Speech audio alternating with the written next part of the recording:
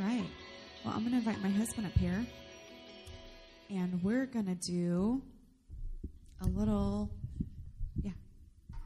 tag team thing here. I like this mic better. Thank you. That's fine with me. This is fine. So, how many of you guys have enjoyed his new series on Go? It's been really good. But I want to recap. I heard one person say amen. Say Thank amen. you for that amen. I'll take it. Breakthrough. Hallelujah. So, if there is a sermon that's done interview style, they say that you retain like 70% more of what's spoken. So that's good. So you'll retain more of this message than you have of the past. It's just how our brains work. But I want to recap your message on Reformation contamination. Is this the new Starbucks? Is this like healthy Starbucks? It's just coconut water. Been drinking it for a few years. It's good stuff. So how many enjoyed Reformation contamination? Yeah. Praise God. How many of you were a little like, oh my gosh? I was a couple times. I was like, I can't believe you just said that. So I'm going to ask you some questions. You're sitting really close to me, honey. I know, I love you. Praise God. I'm going to ask you some questions. Not too much PDA, okay? I'm going to ask you some. CDA, Church Display of Affection. That's lots of hugs. Yes. Make room for Jesus. Right. The angels, the Father, the Holy Trinity, and the host of heavenly angels. That's what I tell our young people. Make room for Jesus, the Father, the Son, and the heavenly hosts of angels. Do you know how much space that is? So I'm going to ask you some questions about your messages on Reformation contamination. Okay. So what I did is I went back and I listened to some sermons, and I picked out the questions that I thought would be most applicable to everybody. Is that okay? If you guys have questions, we're not doing that this service. So, sorry. For the sake of time, because we have another service, we're going to do next service. You could stay if you want. Okay, you taught on Reformation contamination for like 4 weeks. And you started at Augustine. You went all the way through the actual Reformation, Martin Luther, Anselm, and all of it in between. You went through church history and talked about different things that have crept in the Western church through the contamination of these philosophers and different people.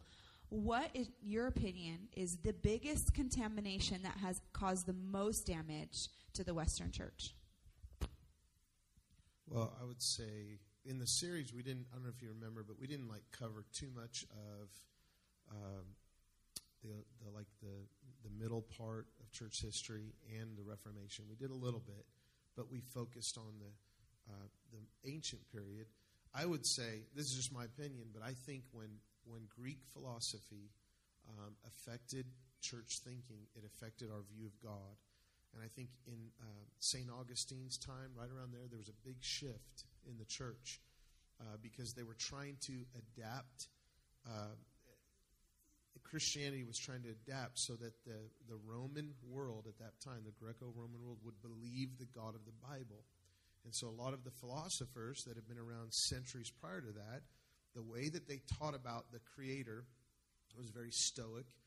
It's where we get all of our characteristics of God in classic theism, like omnipresent, omniscient, omnipotent, impassible, immovable. Those are all Greek concepts of God. Although there's some biblical truth to some of them, it moved away from the God revealed in Jesus. So, in my opinion, the most damage has been caused by that concept of God. This is where we started saying things coined by St. Augustine. God is in control. And now we know that God's in charge. He's sovereign. He's the ruler of heaven and earth. Amen? But that doesn't mean he exhaustively manipulates and controls everything in life. But around the 4th century, the church started seeing God that way because of Greek philosophy. So, in my opinion, I think that did the most damage because we started seeing a different view of God. And so there's a false sense of comfort in, well, God is in control. Something bad happens. Well, it doesn't mean that he initiated it. And we say things like, well, all things work together for good. Well, yeah, that's true, but it doesn't mean that God caused the bad. It means he can turn it around.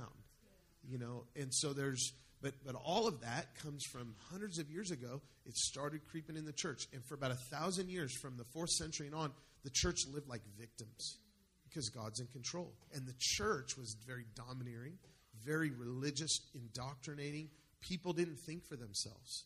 And they thought if you were born a slave, it was just God's will. And you're supposed to live that out the rest of your life. And you live your life for the next life, which there should be that focus. But in that time, for about 1,000 years or so, that's all the focus was. It was only for the next life. And everything in this life was just going to pass away. And it was just didn't really matter. Instead of a kingdom understanding. See, when we lose sight of who God really is, we don't know who we are. And then we don't rise up and take authority in the earth the way God created us to. So in my opinion, where it started was right around the 4th century.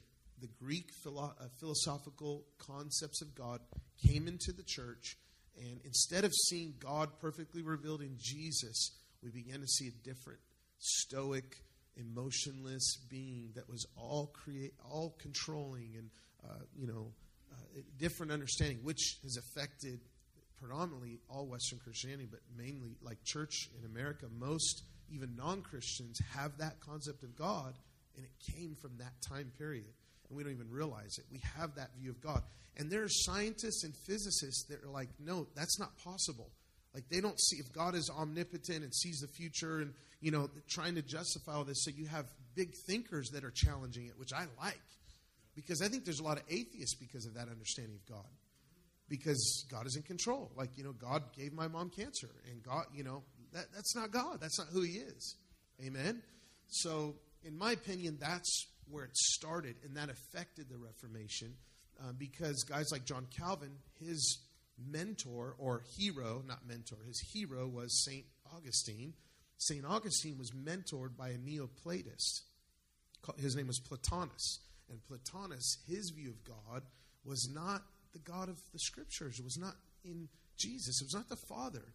It was not the Hebrew God. It was, or the God of the Hebrews. It was a Greek philosophical concept of God. Totally different than how we believe today. But there is remnants of that. So that's what I think has contaminated our understanding of God the most. I know for me, growing up with those attributes of God, that caused me to see even the cross differently, and I even read my Bible differently, and I lived my life almost in fear of offending the Holy Spirit, or in fear of not being able to please God. And so I agree that that's probably one of the biggest things. I know for me, it took me a long time to unlearn that in my process. Personally, I even didn't want to read the Bible for a little while because everything I saw was through those lenses. So can you give us a way to encourage us? How do we look at things differently now that our understanding has been opened, but it's almost like if you wear glasses for a really long time and you take them off, your eyes have to just, like I used to play with my mom's reading glasses, but I didn't need them. And so my eyes would adjust to looking through the reading glasses, and then I would take the reading glasses off. Even though I didn't need the reading glasses, my vision was blurred when I removed the glasses. And my eyes had to adjust to see correctly again. And it's almost like that. We didn't need that lens, but we've been looking through that lens for so long. Now that we've taken the lens off, our eyes need to adjust again to truth. So can you encourage us? How do we, maybe there's some early church fathers we could read, or just a way to relook at Scripture again, to get us have that desire back when we can really seek God the right way? Well, I would say it's a really good question. I would say get discipled, get saved. There, okay. That's what. No, that was a joke, by the way. I think everyone here's saved. I hope. I felt like I was getting saved all over again this morning, though, during worship. But I would say just fix your eyes on Jesus. Okay, Jesus is perfect theology. Jesus is the Father revealed, and that's where we have to stay. And even when we read Scripture, the text is inspired by God, and it's a sign that points clearly to the eternal Word, who is a person. His name is Jesus Christ. Let the Scriptures reveal the living Christ and feast on that. And that will change the way that we see God. There's still even these remnants of contamination, like you were talking about when you grow up. Like, we still have this idea of blessing and cursing, and we have this old covenant concept thinking that God's going to curse us, like if I don't tithe, or he's going to curse me if I don't do this, or, something happens like, oh man, it's karma. We have all this. Now, it's true that there are spiritual laws and natural laws, but God is not in the cursing business. He operated faithfully in the old covenant that he didn't initiate the way that it turned out as a kinship covenant. He actually wanted a different one. He wanted it to relate to everybody. And they said, Moses, you go talk to God. It changed everything. But, we still have this understanding, and it is hard to unlearn it. But the more we see Jesus, the more we understand who the Father is. Jesus said, if you see me, you've seen the Father. When I look at Jesus, God looks just like Jesus, and he always has. Amen. And so I would say and allow the living Christ through the Holy Spirit revelation, spending time, letting God love you, seeing God as a loving Papa. Jesus came to reveal this. Jesus taught about it. The Sermon on the Mount to me is like Jesus is saying, look, God's a Papa. He's your daddy. He loves you, and he's going to take care of you. Don't worry about tomorrow. You have so much value. Look at the sparrows. They're all good. How much more value do you have? And he just goes on, and he teaches them about the heart. So if you keep your heart oriented on Jesus and your eyes fixed on him, who is the author and finisher of your faith, I think that is what aligns us. Just set your eyes on Jesus. Like, he is truth. He is perfect theology. And all the other stuff starts getting dimmer as we fix our eyes on him. And that's how we have to see God. We can't live by, listen, we'll experience things that contradict what we know God's will is for our lives. Amen? Yeah. And sometimes because of that old concept of God, we think, well, it just must be God's will because God is in control. No, it doesn't. Everything that happens is not God's will. Hello? If so, then it's God's will that people are going to hell. If that's the case, then God's responsible for the murders and the rapes that have happened in the last 24 hours. But that's not the case. Because Jesus said, nope, here's how you pray. Father, holy is your name. Your kingdom come, your will be done on earth as it is in heaven. And as we keep our eyes on Jesus, we unlearn all that other stuff. Keep it simple. Fix your eyes on Jesus. Read the Gospels. Look at how he lived his life. Now, here, let me say this too, because that was a really good question, so I'll try to give you a good answer. Sometimes we'll read like Matthew 23, where, woe to you, scribes and Pharisees. And he was speaking to a people that had pushed away their old covenant partner, God. And there was a judgment that was about to come 40 years from that. He said, this generation will not pass until these things happen, he says in Matthew 24. And so Matthew 24 is about the ending of the old covenant system that happened in 70 AD. So we can't just read, when I say read the words of Jesus, now, a lot of people say, praise God. And we only read these judgment scriptures that don't even apply to us. Hello? Woe to you. Now, I could learn from it, but it doesn't mean that it's applicable to me. Now, I could learn from it in the sense where, sometimes I feel like I'm clean on the outside, but I got stuff going on the inside. Remember when Jesus said that, right? You're like a clean cup on the outside. But we can't just read like Matthew 23. We have to feast on the words of Christ, the way that he loved the broken, the way that he healed the sick. Come on, the way that he set the oppressed free. This is who God is in the earth, the way he laid his life down freely, and he said, forgive them, Father, for they know not what they do. And so I would just say, set your eyes on Jesus and let the other stuff let God just take that, those clean waters and the living water of who Jesus is and allow the other stuff to just get flushed out of your system. But it takes a long time. And it changes everything. Yes, so important. It changes everything. The revelation that God is our partner in this life and accessible and available to us changes everything. It really does. Okay, I'm going to move on. I'm going to go to this question here for the sake of time for first service. Okay, I'll go to this one. You said a teacher's job is not to get you to believe what they believe, but to get you free to think for yourself. Such a good quote. So what do you do with people that don't agree with you? Because I just don't want to talk to them. What is the question now? What does that have to do with the comment? What do I do with people that don't agree with me? It doesn't. I love them. You don't agree with me all the time. Can we talk about that? No, I'm just kidding. I'm just joking. Totally kidding. Let's air our dirty laundry. So here's what I think this is all about. This series was about bringing truth to us so that we are free to think for ourselves. Because a lot of times we don't realize that our minds and the way we think is bound by a religious pollution, a religious system, a governing system that is not kingdom. And it comes sometimes through institutional church. And it comes through even, streams of evangelical isms. So you have like these streams of thought where it's like, if you don't believe this way, you're like that's it. Then you're a heretic. That's not how the early church thought. I mean, there's early church fathers, they didn't agree on everything, but they could cite the creed, that was written in 325.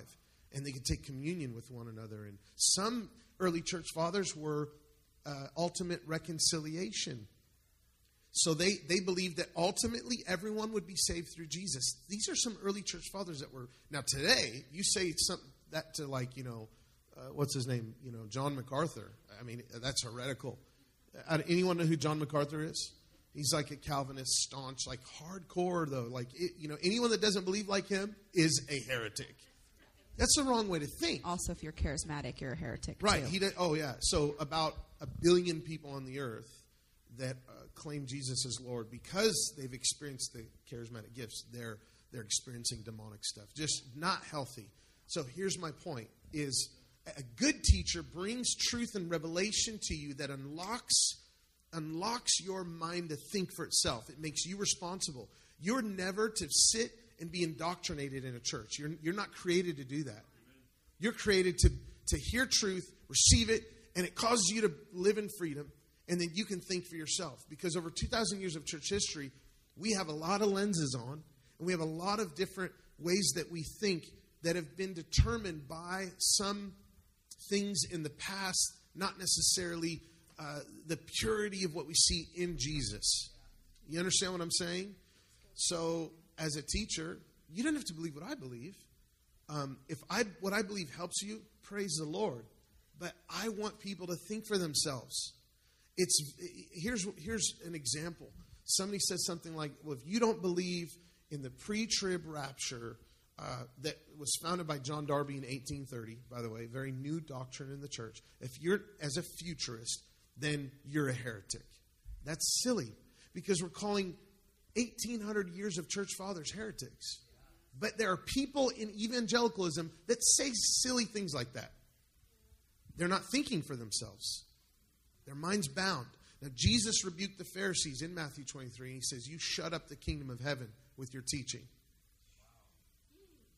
Some teaching literally binds you instead of brings you into liberty. Indoctrination is not good. Receiving truth is what God wants. Now, doctrine's good, teaching's good. When I say indoctrination, I'm talking about like you have to believe. It's like it's religious brainwashing. It really is. I don't like it. I think it's why some of the millennial generation runs from the church, because the fundamentalist ridiculousness in Christianity that stands on the street corners yelling at people. I saw this video. It was so absurd. This lady's like, so you think we're all going to be raptured? And this lady's just asking a question on the street. Yep, and you're going to be left here to experience the wrath of God. This lady I'm like, that's just horrible. You don't have to believe that to be a Christian. Amen. We believe in the imminent return of Jesus. I know it's going to be great when it goes down, but I don't have to believe a specific way that only a minority of the church believes in order to be a Christian. Hello? I can think for myself, and God wants you to think for yourself. Amen? And some people are afraid, and fear is not from God, and they're so afraid of being wrong. Listen, that's Gnosticism. At its core, it's worshiping knowledge. Stop eating from the tree of knowledge of good and evil. Eat from the tree of life. His name is Jesus. Focus on him and think for yourself. God wants your mind to be free. You should never just believe everything you hear. Study to show search the scriptures diligently and learn of the living Christ.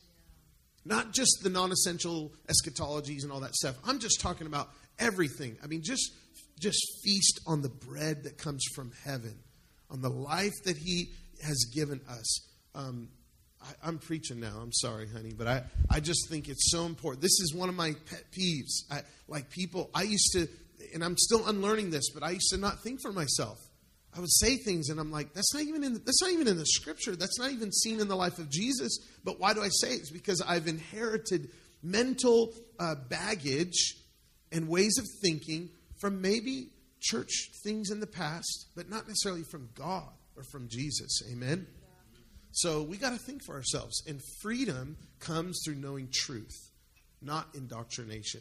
There's a religious bondage that I see very often in the way people think, and it's very cultish, and I don't like it. It bothers me because people, they stay bound, and they stay in fear, and they live in this place of fear, and it's like they literally, their life is fed by fear, and they don't even realize it. They're breathing in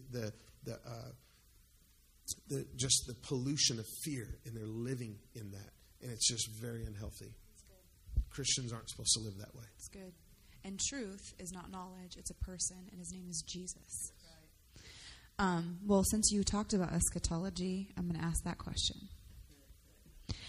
Because you've talked about it quite a bit, and can you clarify your eschatology? Are you pre-trib, mid-trib, or post-trib? And if you're none, what are you? If I'm a nun or a priest? None of those. Oh. And sorry. do you, because you have gotten accused in the past that Pastor Zach at Encounter doesn't believe in the rapture. So do you believe in the rapture? I believe in a type of rapture. I'll just leave it at that. But I don't necessarily fall in line with the way John Darby has taught it. So most people think there's only 3 views of eschatology. There's pre-trib, post-trib, mid-trib, or pan-trib. It's all going to pan out. Those are subcategories of one view. Listen, those are subcategories of one view. This is how religion binds us. The way that that's all there is to believe. So let me choose 1, 2, eeny, meeny, miny, mo. Oh, I'm pre-trib. Praise God. Those are subcategories of a view that is actually a minority view in the universal church.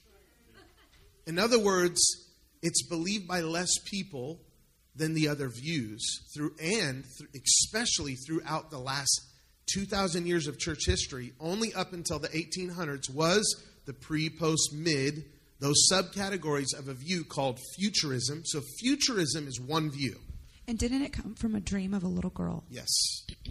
She had this dream, and there was a lot of fear involved, and then John Darby took it and turned it into a doctrine out of a doctrine called dispensationalism. Right around 1830. It's very new. The church historically did not believe that way. They believed in the imminent return of Jesus, the physical, glorious return of Jesus. Amen. So a lot of people are just, I'm pre, post, or mid. Well, there's a lot of other things to choose from. That's the minority. See, we're force-fed things instead of taught like what's really out there. And especially if we're experiencing, an evangelical type church in America, American Christianity. So futurism is the view that falls under those subcategories. So I would say, don't put me in that box. There's historicism, which is that the book of Revelation, Matthew 24, most of it's been fulfilled around 70 AD, but then it's being fulfilled historically over time. Harold Eberle is kind of a historicist in some ways. Then there's idealism, which is a spiritual allegory view of the book of Revelation. So guys like what's his name? Brian Zahn kind of is an idealist in that sense. Then there's preterism, which is like where we get partial preterism, where most of the early church fathers and throughout church history fell in that category where they believed that most of the things that Jesus prophesied, if not all of them in Matthew 24, were fulfilled by 70 AD. So those are all the 4 views of eschatology. And you're asking me what I believe? Yeah. I'm not telling you. No, I'm just kidding. I believe primarily, I'm more in agreement with what the historical church has believed, which is that Matthew 24 and most of the book of Revelation was fulfilled. The things that I know have not been fulfilled yet is the final resurrection, the final judgment, and the imminent physical return of Jesus. And all of those are great, and I look forward to those. But I want to live my life as a kingdom ambassador. And I do have a problem with just the little boxy view of futurism, not only because a lot of the rapture theory is so new, but because it's hard to be that way and live a kingdom lifestyle. Because in the back of your mind, things are going to get worse, worse, and worse, and worse. But in the front of your mind, I'm a kingdom ambassador. Wait, is this kingdom going to come when Jesus comes, or has it been here for 2,000 years? And is it increasing in the earth? So there's some hurdles to jump over. It's kind of like praying for healing when you don't always think it's God's will for people to be healed. Big hurdle. Hello? But when you know it's always God's will, and actually He already provided it, and it's up to you to just release that authority in the earth, it changes this scenario. You understand what I'm saying? Changes the paradigm. So that's what I don't like about that, that boxy understanding. But I lean toward, here's what I know. I know it's all going to go down glorious. I believe the church will be beautiful and glorious according to Ephesians chapter 5. When Jesus returns, we will not be hiding in caves. We will be the largest entity on the planet because that's what we are now. The church is advancing. The church is growing. Come on, somebody. One statistic says that the born-again rate is 4 times the birth rate. If that is true and it continues, in about 25 years, most of the planet will say Jesus is Lord. Come on, somebody. So I see optimistically about our future, and I think it's important for us to look that way. And if we study all the views, we can think for ourselves instead of one little subcategory and think, oh, that's all there is. No, that's not all there is. And actually, that's not what the historical church and the church majority believes. It's just, it bothers me when people are like, oh, you don't believe in the rapture? Well, you're going to hell. It's like, you're an idiot. I'm sorry. I'm sorry. Can I just be real? We're in church. Did I just do a Rochelle? Yeah. No filter? After 9 p.m., that's my wife. Yeah. I just removed my filter. It really bothers me because that's not healthy. That's not the way we're supposed to think as believers. It's okay if you believe that. There's people that believe that in here. And I'm not really sure. I haven't really settled the issues. Here's one of the things. Don't presume what someone else believes. Yeah. Hello? Don't presume what someone else believes. Because for me, it's still a conversation. I'm not really sure. I mean, people have been talking about it for thousands, hundreds of years about some of this stuff, all the different views. So I don't know. In some ways, I'm still kind of a historicist. In some ways, I'm an idealist because I like the way Brian Zahn and guys like that. It's an allegory. It's a picture in the book of Revelation. I like that. In some ways, I think some things could apply to our future. But in most ways, I think that he was writing to a first century church, and John the Beloved was encouraging the church before 70 AD. And it was all pointing to the revelation of Jesus, the ending of an old covenant system, the beginning of a new age, and the beginning of the new covenant age, which we live in now, where we're ambassadors of the kingdom. And that's how I think it's healthy for us to see it that way. So we live responsibly in the earth, and we're not like, well, I don't need a savings for my grandkids because the rapture's coming. You know how people said that in the early 1900s? And now their grandkids are broke? Hello? A righteous man leaves an inheritance. It's whether you think it or not. I'm telling you, a healthy eschatology, a victorious eschatology will change the way you live your life. Right. You'll be responsible with what you have. And you'll think, wow, I can influence society. Man, I can change nations. I can make disciples of nations. I can release the kingdom of heaven on the earth. Amen? Amen. All right. I'm sorry I called someone an idiot. I love that you said that it's still a conversation for you because I know him personally, and I know what he does at home. And he's probably read almost every single book there is on this subject, a lot of them, and very well studied. But for him to say that he still has a conversation, it just speaks of the volume of sometimes we just read a scripture, we come to our own conclusion, and we don't think it through. We don't study it to ourselves. And we've got to maintain humility in our heart so that these things become conversations inside of us. Is that good? That's good. I also want to say there is a book, a secular book, that is about this thick, that is what is it called? the improving state of the world. Because if you listen to 90% of evangelical American Christian pastors, they will tell you that the world is going to hell in a handbasket. Obama is the Antichrist, and tomorrow the world is going to end. And that is not the truth. It's just getting better and better, and it's getting better and better and better and better. And so there is it's a huge book on statistics about the better improving stating the world. Okay. All right. I'm going to ask you just two more. The next one I'm going to go to is this one, which I love this quote you said. I really, really, really love this quote. You said, when you don't have people in your life that can question your, quote, God told me, you will eventually become your own God. Can we unpack that for us? I think it's important that we're not too settled when we say, well, the Lord told me. And I'm real careful with my language. I try. Now, sometimes, like God very clearly, it's just He puts something, He speaks to my heart. How many know the Lord speaks to believers? I don't want to discourage that, but what I do want to encourage is that we allow people to challenge what God tells us, especially community. Because, matter of fact, even as a senior leader, like I got to run with vision. And I'm the type of guy, I'm going to preach on this sometime soon. I'm the type of guy, I got to see a big perspective. I don't like when we're navigating, I don't like the navigation app on the iPhone because it only shows you like a few blocks. I need to see like what's about 20 minutes down the road. I need to see if there's traffic because I want to go a different way. Like I think further ahead. Some people like it right there. Like, okay, turn now, turn left, boom. Okay, keep going, turn now. And it's actually healthy. Some people it's good step by step. Like we complement each other. But I love bouncing things off of people. Hey, I feel like this is what the Lord showed me. What do you think about this? All the time I'll bounce it off people. Community leaders, my wife, Chris, I'll be like, hey, what do you guys think of this? Some of the intercessors.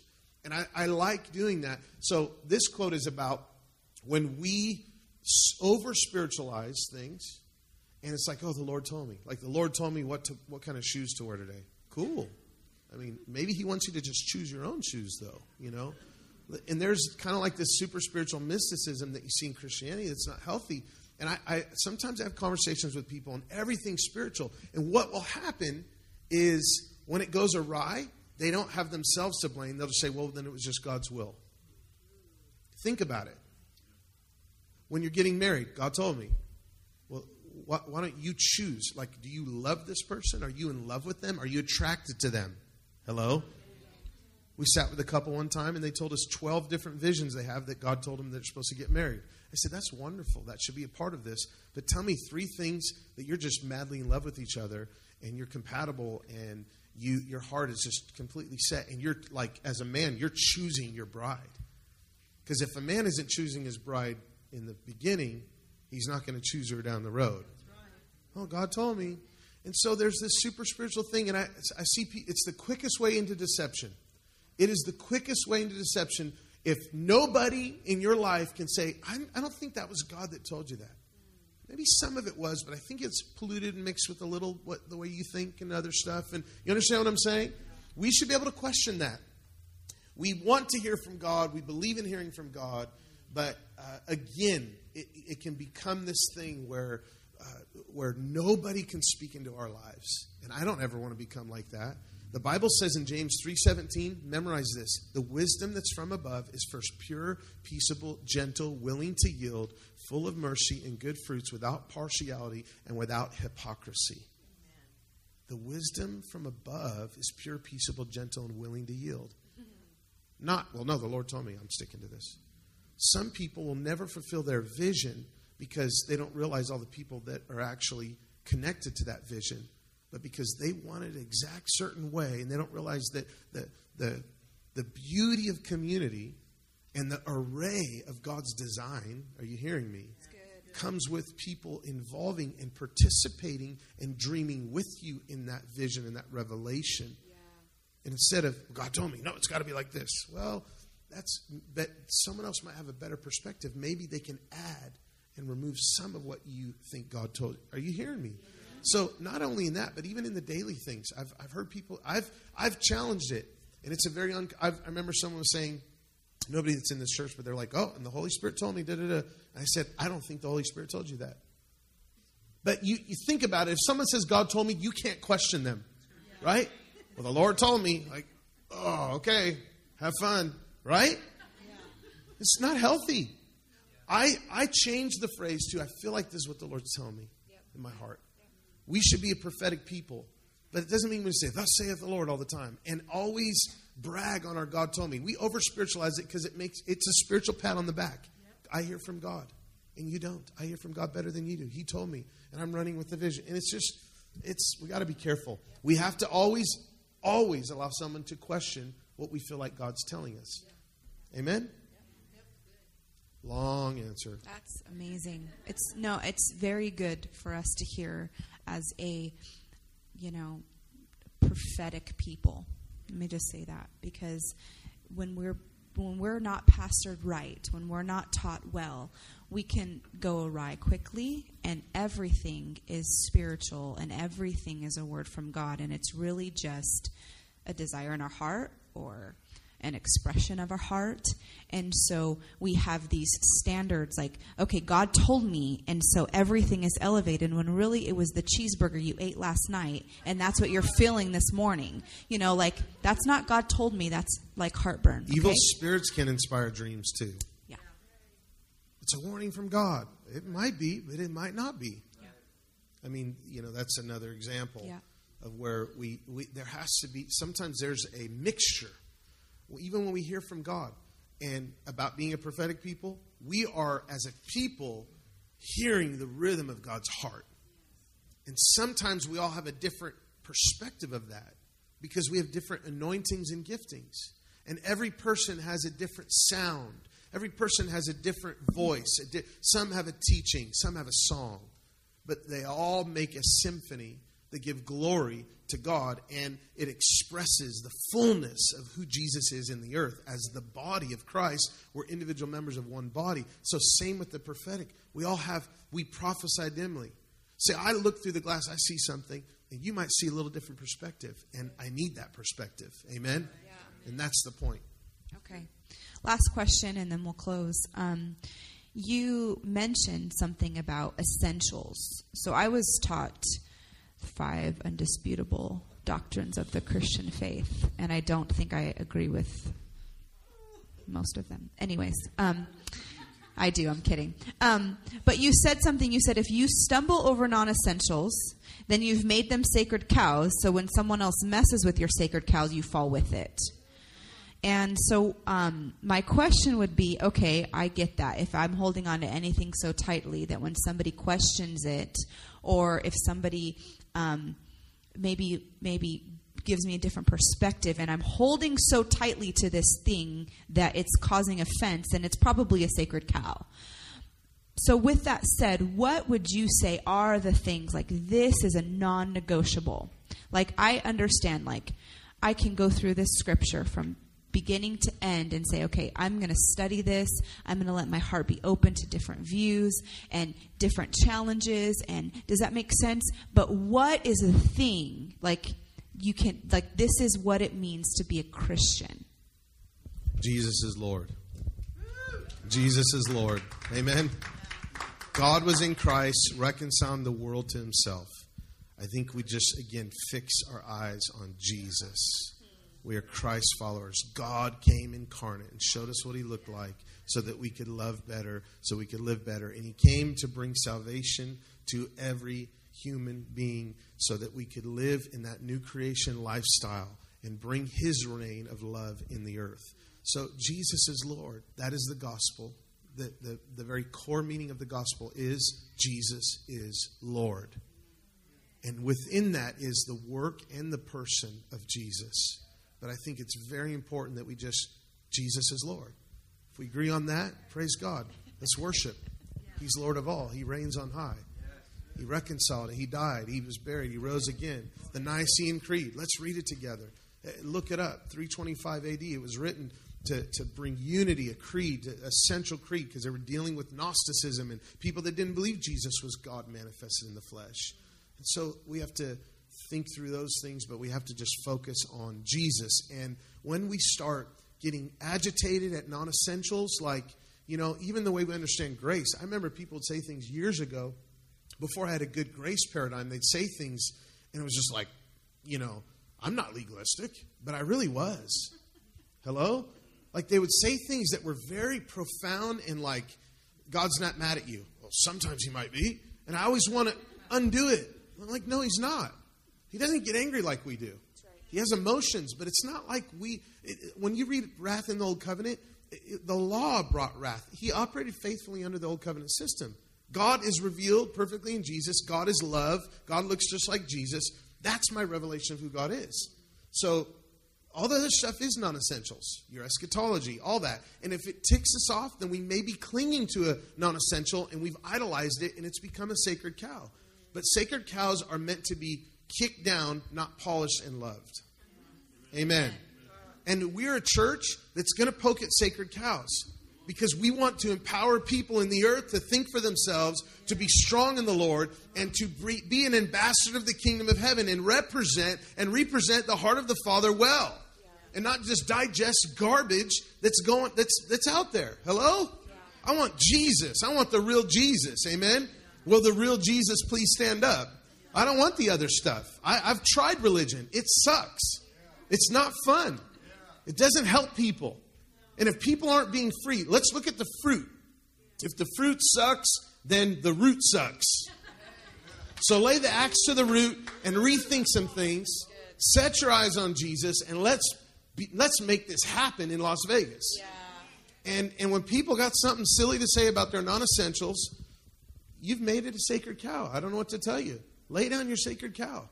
Jesus is Lord. That's why we can worship together for 50 hours with about 40-something different churches and different denominations in the center of Las Vegas called The Sound, because Jesus is Lord and he's worthy of our worship. That's how churches can come together in the city. Walls come down. We're not arguing over the non-essentials. Who cares? It doesn't matter. In the end, Jesus is Lord. And let's usher his kingdom reign in the earth. Yeah. Amen. That's it. Don't get me preaching now. Well, thank you guys for helping listen and participate in this discussion. Did you enjoy this recap? If you still have questions, we're going to save that for second service. And I think we might try to do a text thing. But if not, if you could write it down and hand it to me, and I will try to get those questions worked in for second service if you're going to stay. But other than that, can we just stand up for a second and just lift our hands? Father, I just declare the washing of the water of Jesus over every life and every heart in this room. I thank you for the freedom that comes when truth wins. I thank you for the freedom that comes when we understand who you really are, God. And so I just declare right now, every person, every life, every heart, you are free to be a son and a daughter. You are free to think for yourself. You are free from contamination. You are free from bad theology. You are free because you are a daughter and a son of the Most High. So I just declare that liberty over every life and every heart in your goodness right now in this place. I thank you. We're moving forward. We're moving onward. We're moving forward. We're passing through a season and we're going and the horizon is on. We can see the horizon, God. So every heart in this place, every life, God, we thank you for liberty, truth, and freedom. In Jesus' name, in Jesus' name. Can I have our prayer team just come up here?